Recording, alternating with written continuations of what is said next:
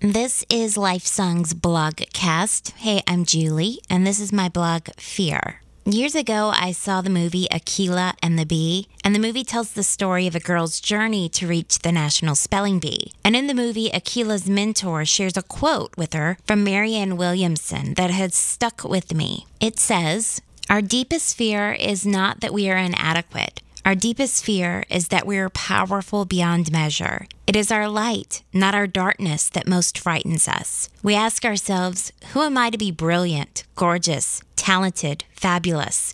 Actually, who are you not to be? You are a child of God. We were born to make manifest the glory of God that is within us."